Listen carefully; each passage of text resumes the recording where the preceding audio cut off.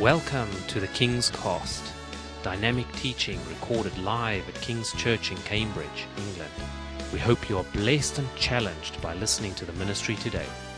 And now, here's the broadcast. Holy Spirit, I ask that you would come and speak your word into everyone's heart today. Even those who heard this already and those who are going to hear it for the first time, God, may it be fresh in our hearts. May it sound in our hearts, God, bringing fresh hope. In Jesus' name, help me to say what you want to say, Holy Spirit. In Jesus' name, amen. Amen. The title of the message this afternoon is The Winds of Change. The Winds of Change. How many of you like change in your lives? Some people don't like change sometimes. If there's ever change, some people don't like change, but I really believe, and on Tuesday night last week, if you were here for the worship evening, we had an amazing time. Are you hot there, Mandy? We had an amazing time. As we worship God, God began to speak into the church, and it was so special, and you could sense in the atmosphere. And I really felt that God is bringing us into a season, and I've been feeling this for a while, of a real change in our hearts, a change in what He wants to do in our lives, but also changing this church as well. I'm not a person who likes to always stay with the way we're doing things. I'm always up for God doing new stuff, because I really believe God is a creative God. If He created the world, then He's got the ability to do new things all the time. He's really creative. I come from a creative background. My background is design and media. And from understanding that, I always like to think of new ideas. So I believe God, if he put that gift in me, and He is a creator, then He's a God of change.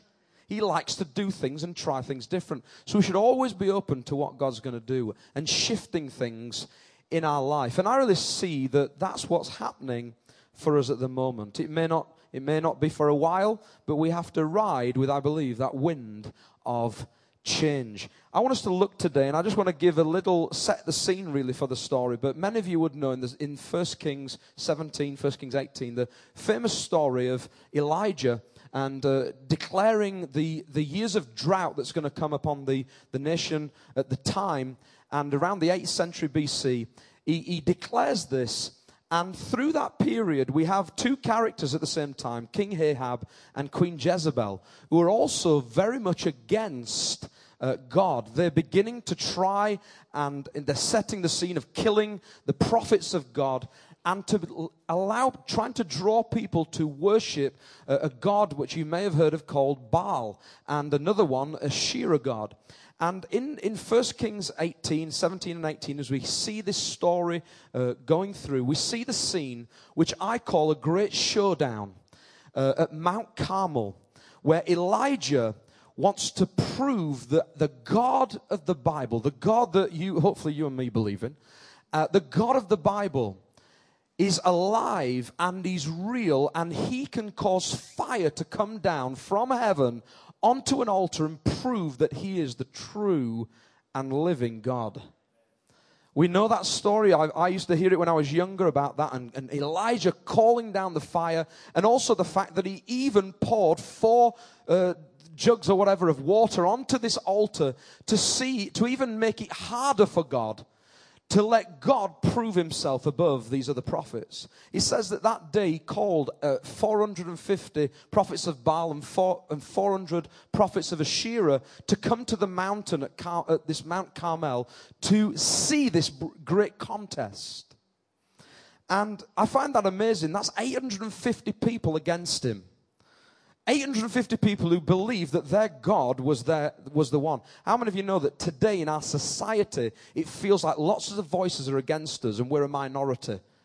Well, the Bible does say that wide is the road that leads to destruction, narrow is the road that leads to life. I believe that all the way until Jesus comes, there's always going to be a sense of persecution and narrowing of the road. We're going to see God's glory poured out, but in a sense, there's going to be this persecution. I was saying to someone earlier that if you look in the Bible, persecution and pressures that come upon the church always expanded the church. So persecution actually allowed expansion. And so we've always got to be open to when things happen, when we feel in our lives like there's trouble ahead or there's problems in the church, let me tell you something, that when pressures come, Jesus is up to something. Did you know that? Or did you sometimes look at it a different way? Some of us can look at the problems and say, everything seems to be falling apart. But I believe God, when he begins to change and shift things, the enemy doesn't like it. He gets angry. And right here and now, we see this amazing story.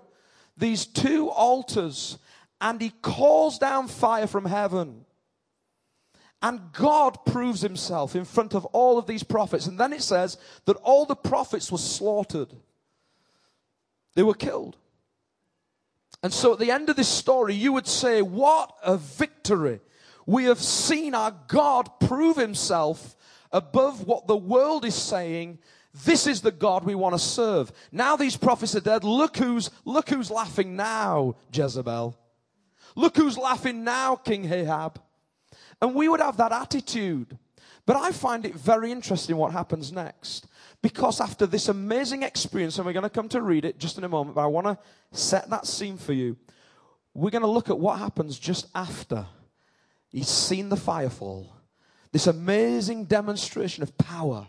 You'd think he would be on top of the world. But you'll actually find that what happens is he begins to go into a season of depression. And something happens. Let's just read what it says. 1 Kings 18 and verse 39. When all the people saw this, that's this demonstration on Mount Carmel, they fell prostrate and cried, the Lord, he is God. The Lord, he is God. Then Elijah commanded them, seize the prophets of Baal. Don't let any get away. They seized them, and Elijah had them brought down to Kishon Valley and slaughtered there. And Elijah said to King Ahab, go eat and drink, for there is the sound of heavy rain. Now he's beginning to tell him it's the end of the drought. This 3.5-year drought that he'd also prophesied to prove God, that God was in control of the elements. Because, by the way, if you read about the Baal God, you'll see that the Baal God they saw as someone who was, one of his names was the God of the thunderstorms. He was a God of someone they believe would bring the rain. So now he says, go eat and drink, for there is the sound of a heavy rain.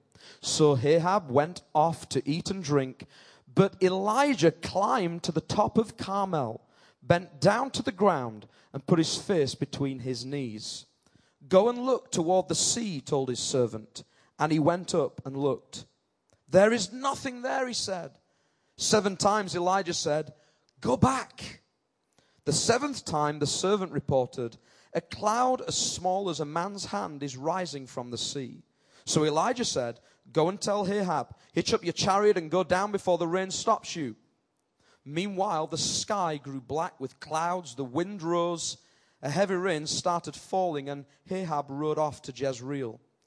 The power of the Lord came on Elijah, and tucking his cloak into his belt, he ran ahead of Ahab all the way to Jezreel. Now, at this moment, I'm just going to interject there, because at this moment, he's seen God do an amazing demonstration of power.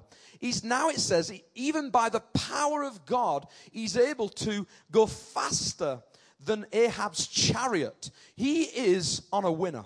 You'd say he's having a good time.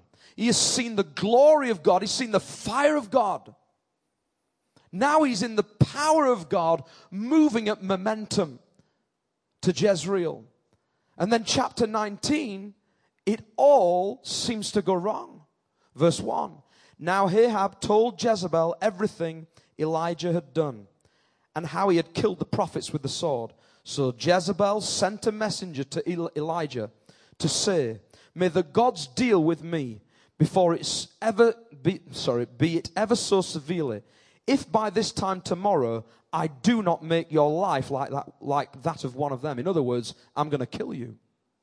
Elijah was afraid and ran for his life. When he came to Beersheba in Judah, he left his servant there, while he himself went a day's journey into the wilderness. he came to a broom bush, sat under it, and prayed that he might die. I've had enough, Lord, he said. I don't know if you've ever felt like that. Take my life. I'm no better than my ancestors. Then he lay down under the bush and fell asleep. All at once, an angel touched him and said, "Get up and eat." He looked around, and there by his head was some bread baked over hot coals and a jar of water. He ate and drank, and then lay down again. The angel of the Lord came back a second time, touched him and said, "Get up and eat, for the journey is too much for you." So he got up and ate and drank. Strengthened by that food, he traveled 40 days and 40 nights until he reached Horeb, the mountain of God. I want to just say one thing before I move on. I find it very interesting when I see stories like this of someone moving in such momentum to a point where they want to take their life. Let me tell you that depression is a big thing in this world today. I used to know a doctor many years ago in Cambridge. He still lives here. And he would tell me, I may have mentioned this before, but he would tell me the majority of the people he would meet each day were suffering from depression. That was most of his cases. And many of us today, we can go through seasons of we have seen God move in great power, demonstrations. We have been in some of the best meetings. We've heard God speak. We've seen some powerful things. We've seen some healings. But ultimately, we find that one day we can feel on top of the world, and another we can feel so depressed. Some of us think sometimes that, is this really what Christianity is about? Would God allow me to feel like that and then have such a good time? I believe that it's actually, Christianity is far deeper than an experience anyway. And that is just one key thing. But one thing you find here that's very interesting is that when Elijah goes through this, in chapter 19, everything changes. And in chapter 19, notice something. He is discouraged. He wants to take his life. He's depressed. And when the angel comes to help him, the angel tells him to get up and eat. Okay? Now you think about what he told Ahab to do when he was on top of the world. He said, "Go and eat." All of a sudden, he's now been told to do the very thing that he told him to do when he was on top of the world. Sometimes you're giving advice to people, strengthening people, feeling encouraged, then 1 minute you feel like you're the victim. All of a sudden, God's saying to you, you need to get up and eat. You need to be strengthened. Some of us today need to realize that it's not always easy to be a Christian. But I'm telling you something, to be in God's arms, to run to Him. The end of that story, and we're going to go through this, is that he runs to God. He runs to God. We sung today, and I know we sing it quite a lot, but I love the song, King of My Heart. And I was looking at the words this morning, and he said, which mountain do we run to? Where is the mountain we run to? The fountain we drink from. And I really believe in this season we're in, when you're finding it really difficult and challenging as God begins to stir our hearts and push us and advance us into the things He's got for us, listen to me, you've got to know the mountain you're running to. You've got to know the fountain you're drinking from. Because God wants to change us, but sometimes it's difficult and the enemy's going to attack. You've got to know the mountain you're running to. Okay? Number one today, I want to just bring a few points just to bring out what I believe. If you just take me down a little bit, that'd be good. Thank you. Just a few things that I believe that Elijah does in order to maintain the change that God has in store for them. The first is this, it's perseverance. Change is found in your perseverance. Change does not come from a dramatic event at the top of Mount Carmel. That is one thing to see God move. It's one thing to see a great Tuesday evening of deeper worship and us pressing in and God's presence comes and we're like, wow, this is amazing. That's all we need to do. Just keep going back to Mount Carmel and having some special times. It's not all about that. What God wants you to do, He wants you to have the presence, get to know the power of God so it will change your life on Monday morning. So that when you go your daily lives, you are actually moving in the power of the Spirit. And you're changed from the inside out. And you're able to persevere through the problems of life. I'll never forget when someone said to me, I just became a Christian, and I said to him, he prayed for me, and I felt this relief. It was my Mount Carmel experience. I remember it to this day, this amazing presence of God coming upon me. It was like electricity. I've never had it as much since like that, but it was like electricity moving through my body. And afterwards I said to this man, I said, this is amazing. And he said this to me, he said, yeah, but remember, expect some problems. I thought, well, I don't want that. I want this feeling again. And he said this, he says, all I want you to do is remember this, Phil. He was an elder in the church at the time, and he said this. He was a young man. He said, Phil, what you've got to remember is in life is that you're going to get problems, but Jesus does not remove the problems. He helps you to hurdle the problems. He helps you to get over things. And it's true. Don't ever expect that Jesus just removes stuff out of your way. He gives you ability to persevere and hurdle them. Persevere. Why do I say this? Well, what you find is this. Elijah's at the bottom of the mountain now. Now he's down from Mount Carmel level to ground level. Now he's at ground level. He's just seen 850 prophets killed. You would think that God is on your side. I'm on the winning side. But then all of a sudden it says, the next thing it says, he hears the sound of heavy rain. Now his promise in his heart is, I've just seen fire fall.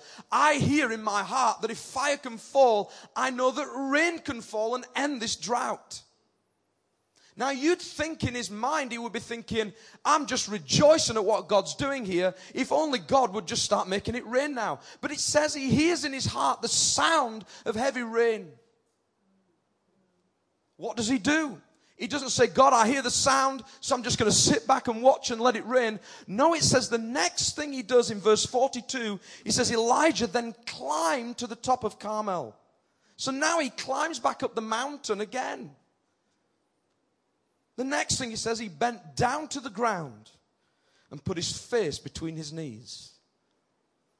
I find it very interesting that after God's just released this sound of heavy rain in his heart, he can't see it, but he knows it's coming. The next thing he does is he perseveres for this. So he says, I'm going to climb to the top of the mountain. I'm going to push into the change that God's going to bring. He's going to end this drought. And by the way, there's some of you right now in this room have been in a season of drought. You've been in a season where the land in your heart has been cracked, dry, and you need God to bring some nourishment again into your life.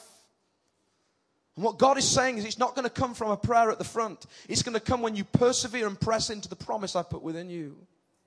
You've got to climb up your Mount Carmel again. You've got to go back to the place where you saw the demonstration. Believe God for another demonstration that He is going to do it again. Hallelujah. I shared this morning. 22 years ago, and I was reminded by young Laura. She's not here this afternoon. I said, 22 years ago, she shouted out. She said that was when...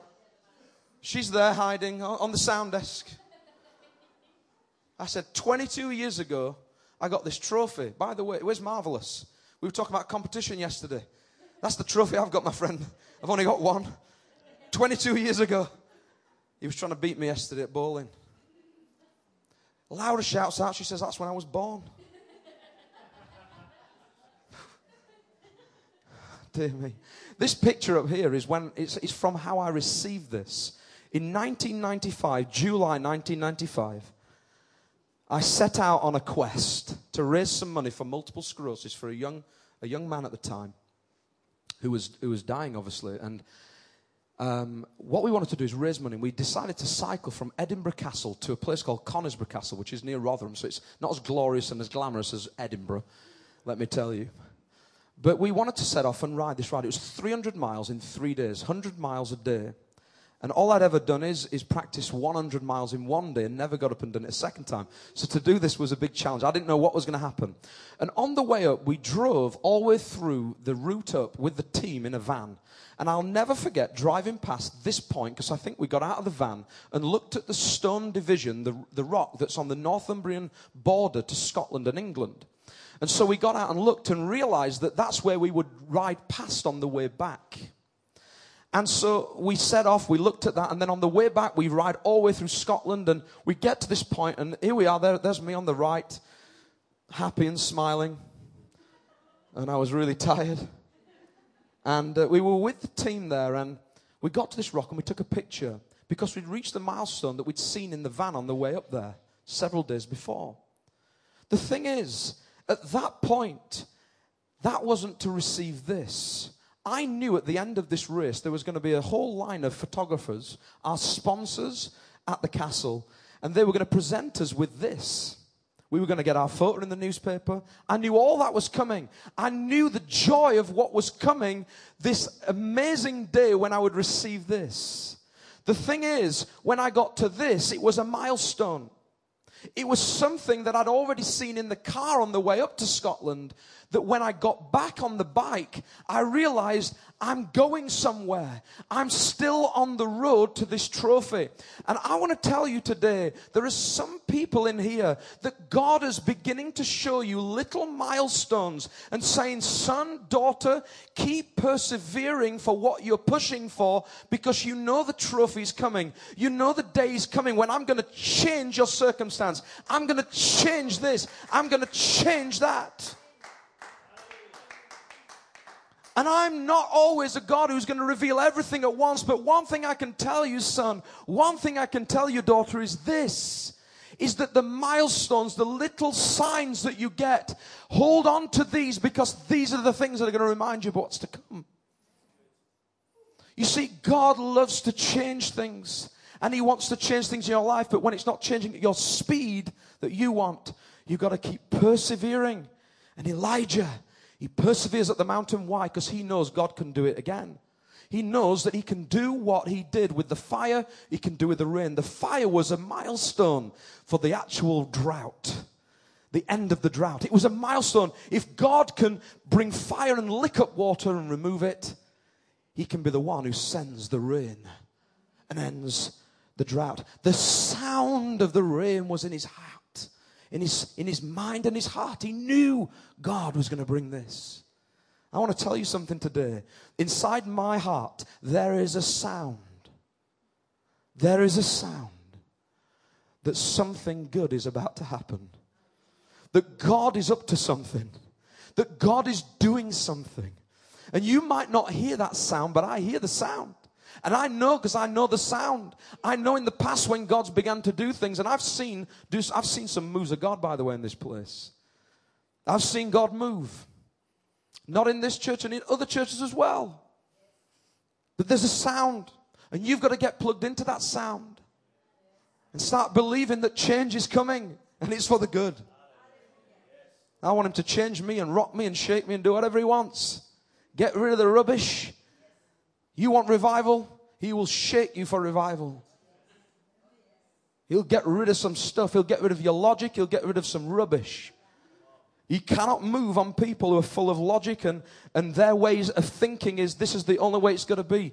God loves people who are free to receive what He's got. And I'm always open for that. We've got to push for everything. Anthony Evans, a NBA chaplain, National Basketball Association chaplain for over 30 years. He said this quote up here: you can't have part-time faith and expect a full-time victory.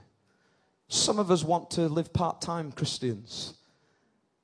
We're saying, I'm not really giving it all. I'm not going to persevere for this. And you find some of these people, they'll show up when God's moving. They'll show up when you're having your full-time victory and say, praise God, it's here. The sound is here. But I want to tell you, you've got to keep persevering when you hear a sound that they can't hear. You've got to keep pushing forward. James 2:17 says, faith without action is dead. There needs to be action upon our faith. Believing, persevering, climbing the mountain. He hears the sound. He doesn't sit at the bottom and say, God, send the rain. He climbs the mountain, gets on his knees. There has to be action in our faith. How can we see this change? You see, Elijah's reverence for God followed his experience of God. He gets on his knees. Why? Because he's seen an experience. He's seen something, now it brings to reverence. Experience always demands a greater reverence of God. Did you know that? Every greater experience you have will always demand greater reverence. Every time I see God do something amazing, I'm thinking, it doesn't make me think I'm great. It makes me think I'm small, He's great, more reverence. More reverence to Him, the one who's doing this. And thank God He uses a foolish vessel like me. Someone who's broken, someone who's messed up, someone who's weak. Raya's laughing. It's true. I once said to Lee Tilbury, I said, we're like treasures in jars of clay. He says, I know, we're all crackpots. We are. Thank God He puts His treasure in jars of clay. Keep pressing in and be reverent to Him. If you want to see change, then you need to change. If you want to see change, you've got to change. Oh, no, but I want change. I hear the sound. No, He wants us to change. And some of us, sometimes in our lives, we've got sins and things going on. Secret sins, things happening in our lives that we're not willing to change. We've got it in our head that it's okay to live like that. We live in this hyper-grace mentality of it's okay to do whatever we want to do. Because Jesus paid the price on the cross, so I'm going to do whatever I want to do. But let me tell you, that is not the message of the cross. It's a perversion of the message of the cross. I believe in grace, but I also believe in holiness. We've got to be holy. We've got to live holy lives. Apostle Paul said this in Romans 13:14. He said, clothe yourselves with the Lord Jesus Christ, and do not think about how to gratify the desires of the flesh. The New King James Version says, put on the Lord Jesus Christ. There's an action required. We put on Jesus. We don't think about how to gratify the sins in our lives, the desires we have. There's an action required in our lives to make change. Okay? You want to see change? Then put on the Lord Jesus Christ. Have the same mindset as Christ. Renew your mind to Christ. It takes action for change. So persistence, perseverance is key. He climbs to this mountain. And I want to tell you, if you want to see change, you've got to persist. Some of you have got to persist in rejecting some of the temptations that you have so that God can bring the change He wants. Number 2 is change is found in your resistance. It's not only in your persistence, it's your resistance. You see, what happens next is this. He goes to the top, and he gets to the top of Mount Carmel, and he begins to pray. And when he prays, he sends his servant to look for the rain. And it's at this moment now, he's put all his persistence. He's now tired. He's just killed 850 prophets. He's had a busy day. He's seen fire fall. He's trusted God. Now, he's climbed to the top of the mountain. If it were me, I'd be setting up my tent and having a little rest. But now he's pressed into God, seeking God for the rain. Then he says to his servant, go and look now for the rain. He sends the servant looks, and the first thing the servant comes back and says is, there's nothing there. There's nothing there. 7 times it says he sends him back to have a look. Until eventually on the 7th time, the servant returns and says, I see a cloud the size of a fist of a hand rising above the sea. I want to ask you a question. If you're on a mountain and you look out to the sea, you'd find it very hard to see a cloud the size of a fist. I don't know if he was just telling Elijah just to make him be quiet. You know, I saw something. Blue skies. And he sees this tiny little size of a cloud. And he keeps saying to Elijah, there's nothing there. He sends him back. There's nothing there. There are people in your life, you know, that you've got to resist, that sometimes seem like godly people. This was his servant, by the way, who come back and say and give a report that will change you if you're not careful on what you've believed in God for. You see, Elijah, he'd heard it in his heart. He heard the sound of change. He heard the sound of the rain. He didn't see it. He heard the sound. So he says to his servant, I want you to go and look for what I've heard and I'm praying for and I'm believing God for. And when his servant comes back and says, Elijah, I wouldn't bother if I were you. Let's just go back down. There's nothing there. 7 times. God likes 7. It's a perfect number. 7 times. sends him back. Some people in your life will come to you and try to distract you from what God has put in your heart. They'll say nothing is changing. Nothing is happening. There is no change here. There is nothing going on. And you can either listen to the voices of negativity, and you can listen to the voices that say, there's nothing happening here. There's nothing happening in this church. God's not moving here. But let me tell you, I still hear a sound. I don't care what anyone else says. And you're saying, what's coming? I don't know what's coming because he's the creator. I didn't design it. But I want what he has. We've got to start to be a church that gets excited about it and starts to speak. Even when we don't see things, speak out what we hear in our hearts. When I'm preaching you today, you've got to start saying, oh, I'm not. You ain't got to say in your heart, oh, I'm not sure. Come on, Steve. You ain't got to say, I'm not sure I'm getting what he's saying. You've got to be something birthed in your spirit, that the fire of God begins to get hold of you, and you begin to say, do you know what? I want to hear the sound, and I'm going to press in. I'm going to press in for God to do something amazing. You see, when there's an army like that, amen, when there's an army like that that's rising up, that's desiring for God to do something special, let me tell you what will happen. He will do it. Everyone's saying, oh, I'm waiting for him to come. I was in a meeting the other week. Someone says, we've been praying for revival for years. I thought, well, go and do something about it then. You can't just pray for revival.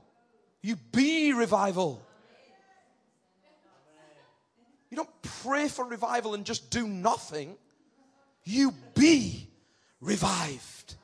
You be revived. You say, I'm not going to be this negative person anymore. I'm not going to be this person that says this is not happening. There's nothing happening at King's Church. Nothing's happening here. You've got to start saying to yourself, there is a sound.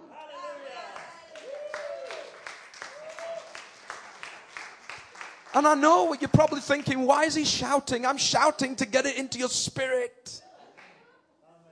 I don't like shouting. I always go home on a Sunday with a sore throat.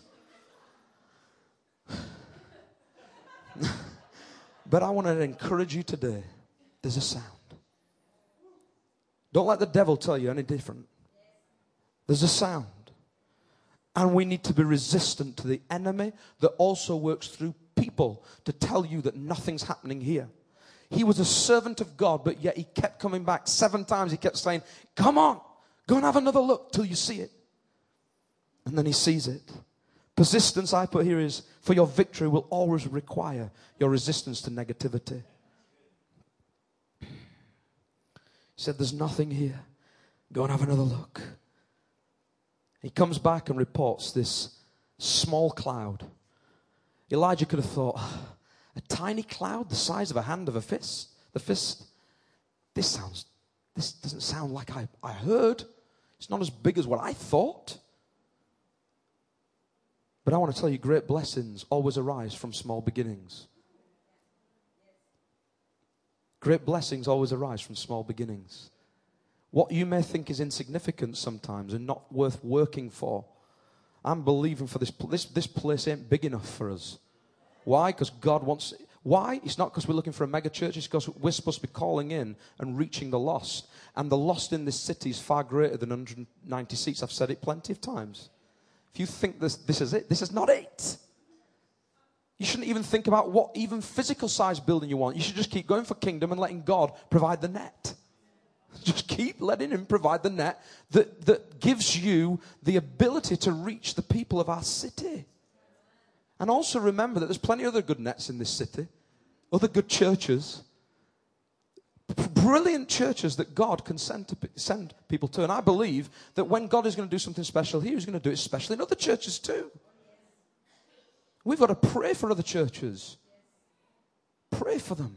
This morning we had leaders of another. In fact, do you know what? I know we've got them present today. We've got 2 sets of leaders in our congregation here who've led churches for years in this city and around this city. This morning we had another set of leaders who lead another big church in this city who've come here for a rest. Isn't God good that He is using lots of different people? And I want to tell you guys what you've done for the kingdom of God. Never underestimate the lives, what you've touched. Never underestimate it. Because this is not the end for you. God has got greater things in store. And we honor you today for your service. And you know who you are. We honor you.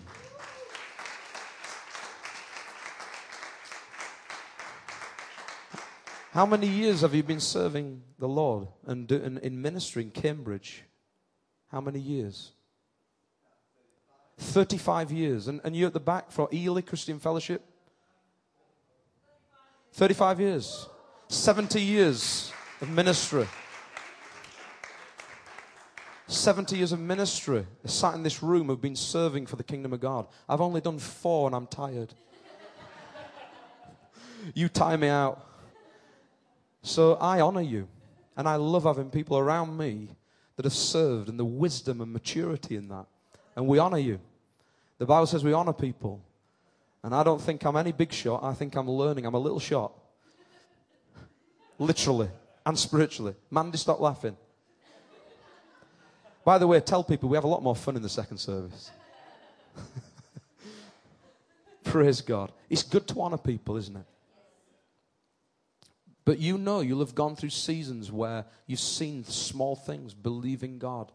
We got to believe God for great things. I'm lost now. Come on, the sound is coming. As soon as Elijah hears this sound and sees this, he proclaims it. Now he says, in verse 44 to 45, he says, go and tell King Ahab. In other words, he says to his son, he says, right, go and tell him now, it's coming. The rain is coming. He declares it with his mouth. So he speaks out now what he's heard the sound in his heart. He's seen a little milestone again. So he's now seen his next little milestone, the size of a cloud. But he tells his son, he says, now go and tell Ahab. You'd think that his servant would be thinking, are you crazy? There's a tiny cloud about this big. How can that be rain? But he says, go and tell him. And I believe in the power of proclamation. I believe in the power of decreeing things into being. I believe the power of when you start speaking things and start speaking positively and not negatively. And start saying, I believe God is going to do this and I prophesy this into being. I said, God, release more people. Release people, workers. Send in the workers into this place. If we begin to speak it out, God will do it. Come on. So he says, go and tell him. And I want you to grab this, because verse 45 is a very, very special moment. Because verse 44, he says, go and tell him that this little cloud is going to be a major, major storm. And then verse 45, it says, meanwhile, the sky grew black with clouds. The wind rose. A heavy rain started falling, and Ahab rode off to Jezreel.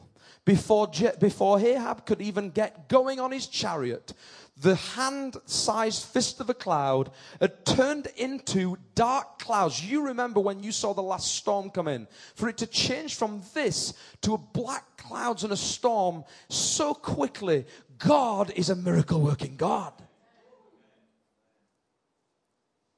And I want to tell you, there are some people here who need to know this. Get this in your spirit today.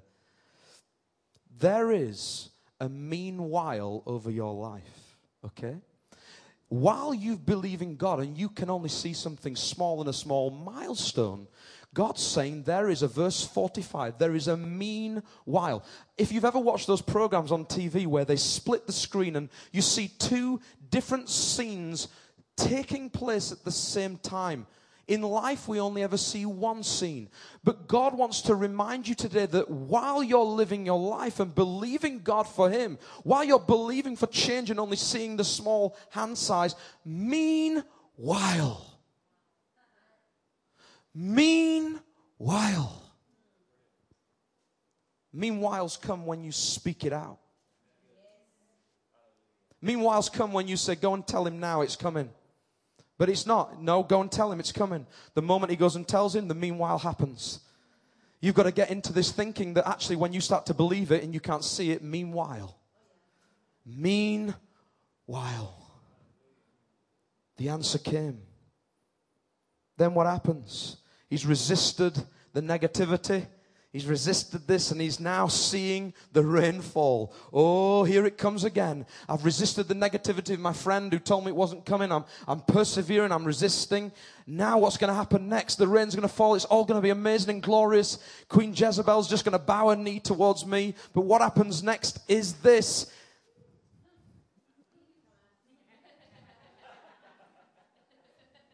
First Kings 19:3, Elijah was afraid and ran for his life. What? Come on, you've just slayed 850 prophets. You've seen fire fall in front of these. Now you've seen rain turn from a small cloud to a major storm within minutes, probably. You've seen all of this.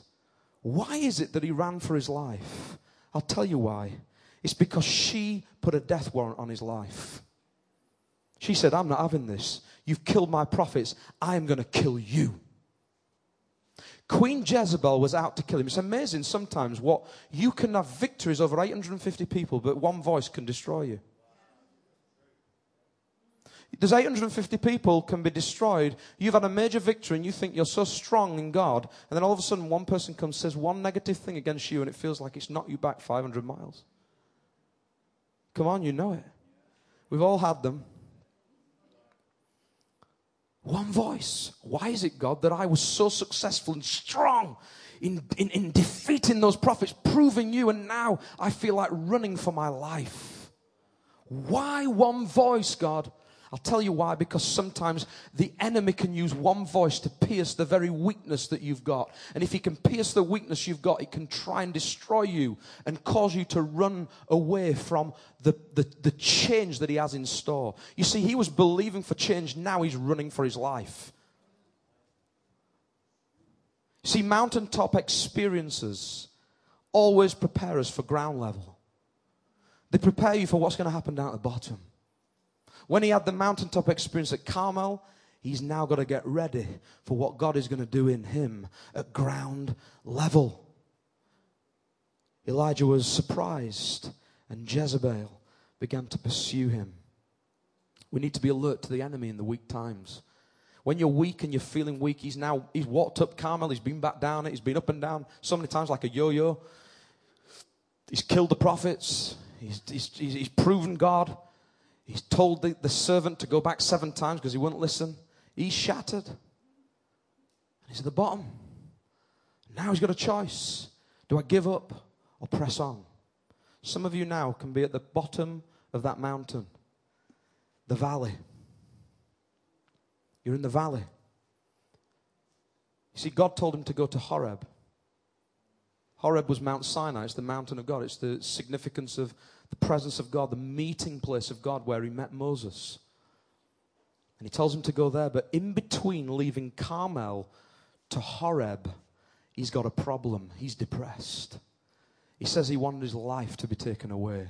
Some of you today may be feeling a little bit like that. A little bit like giving up because it's a bit difficult. But I want to tell you, you have to press on. The enemy is attacking us, but we need to press on. 1 Peter 5:8, and I always love this verse, it says, be alert and of sober mind. Your enemy, the devil, prowls around like a roaring lion, looking for someone to devour. Resist him, standing firm in the faith. You got to resist the enemy. Resist the voices that tell you you're a depressed person. Resist the voices that tell you there's nothing worth living for. Resist the voices in the valley of shadow of death, because you will fear no evil. Why? Because he's with you. He's with you in the valley. He's with you at the top of the mountain, and he's with you at the bottom of the mountain. Amen? Final thing, and I come to finish, so you're all with me now. Number 3 is this. Change is found in God's presence. You see, change is found in when we persist, we resist, but also in his presence. In fact, actually, if you look at this story and you piece it all together, you'll realize that God himself is calling Elijah to his presence. He's saying, Elijah, I'm going to show you some demonstrations of power. I'm going to get you to places where you feel and hear me speaking to you and birthing things in your heart. But ultimately what you need is, against all these things, above all, is my presence.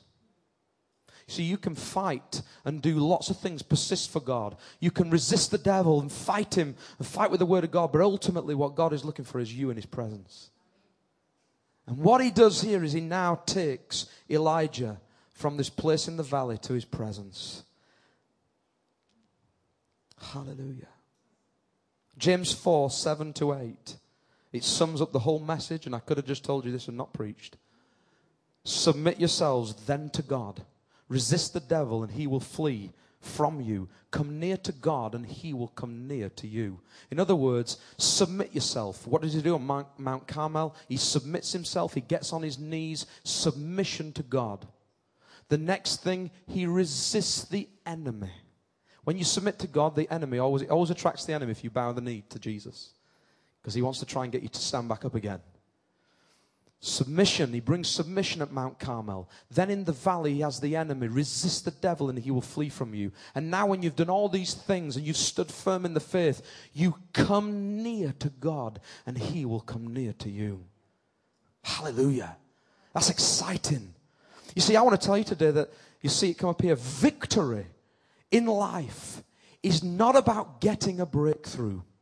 It's about getting to know the God of your breakthrough. Victory in life is not about getting a breakthrough. I hear so many Christians saying, I'm waiting for my breakthrough. I'm waiting for my breakthrough. So am I.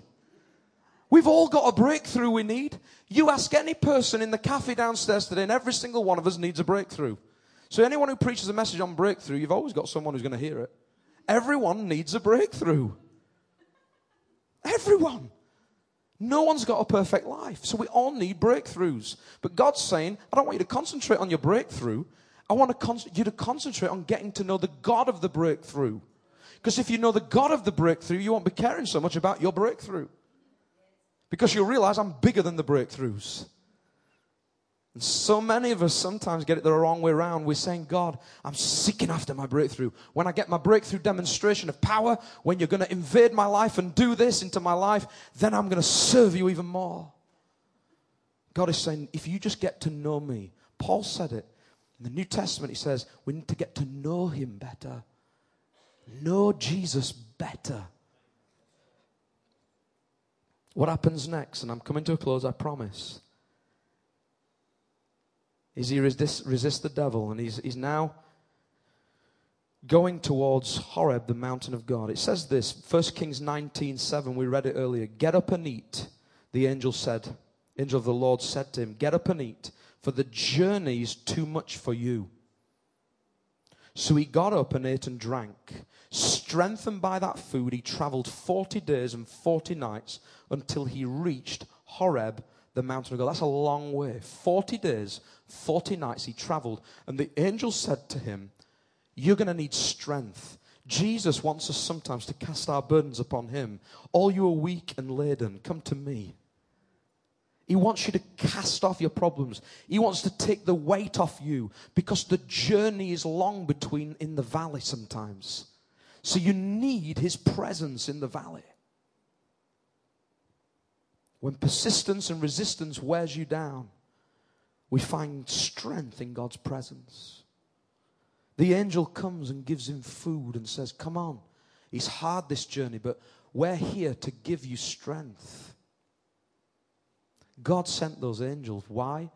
Because he wanted to strengthen him to get him to the place of the presence. He said, come on, keep going. And for 40 days and 40 nights, he reaches Mount Horeb, otherwise known as Mount Sinai. We all know that place where the 10 Commandments are given. The burning bush, this place of meeting place with God, where God's voice spoke out to Moses. And let me tell you, you're saying today, well, I ain't going to no mountain to hear God's voice. I'll tell you why, because the new covenant says that my sheep hear my voice. The new covenant says you don't have to climb up a mountain. But some of us sometimes need to remember that in the new covenant, we've got to seek his presence still. There's places we need to go to. And Jesus said you've got to go into the private place. Seek after him. Get into that place. That's your mountain. That's your place of presence. Where you shut the world outside to spend some time with Jesus. You see, I see a difference between the two mountains. At Mount Carmel, it was a place of demonstration.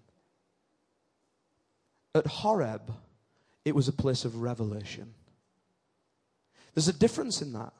You see, God sometimes comes in drama. He shows himself. But when he speaks into the depths of our heart without any drama. I love drama and I love God moving. But there's a difference between Carmel. You see, Elijah had just seen demonstrations. He'd seen fire fall. He'd seen rain come. He'd seen great demonstrations of power.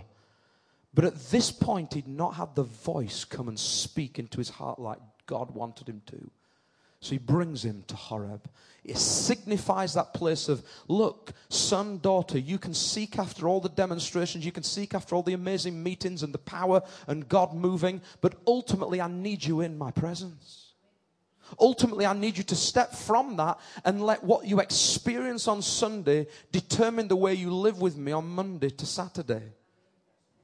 So that you come into my presence and you don't wait for your next fix next Sunday. We got to move from demonstration to revelation sometimes. Amen. And I'll prove it to you here. It says 1 Kings 19. We didn't read this bit earlier, but in verse 11 to 12, and I come to finish with this. He says, the Lord said to Elijah, go out and stand on the mountain in the presence of the Lord, for the Lord is about to pass by. He's talking now about Horeb. He's talking about the mountain of experience, this place of meeting. He says this, then a great and powerful wind tore the mountains apart, shattered the rocks before the Lord, but the Lord was not in the wind. After the wind there was an earthquake, but the Lord was not in the earthquake. After the earthquake came a fire, but the Lord was not in the fire. And after the fire came a gentle whisper.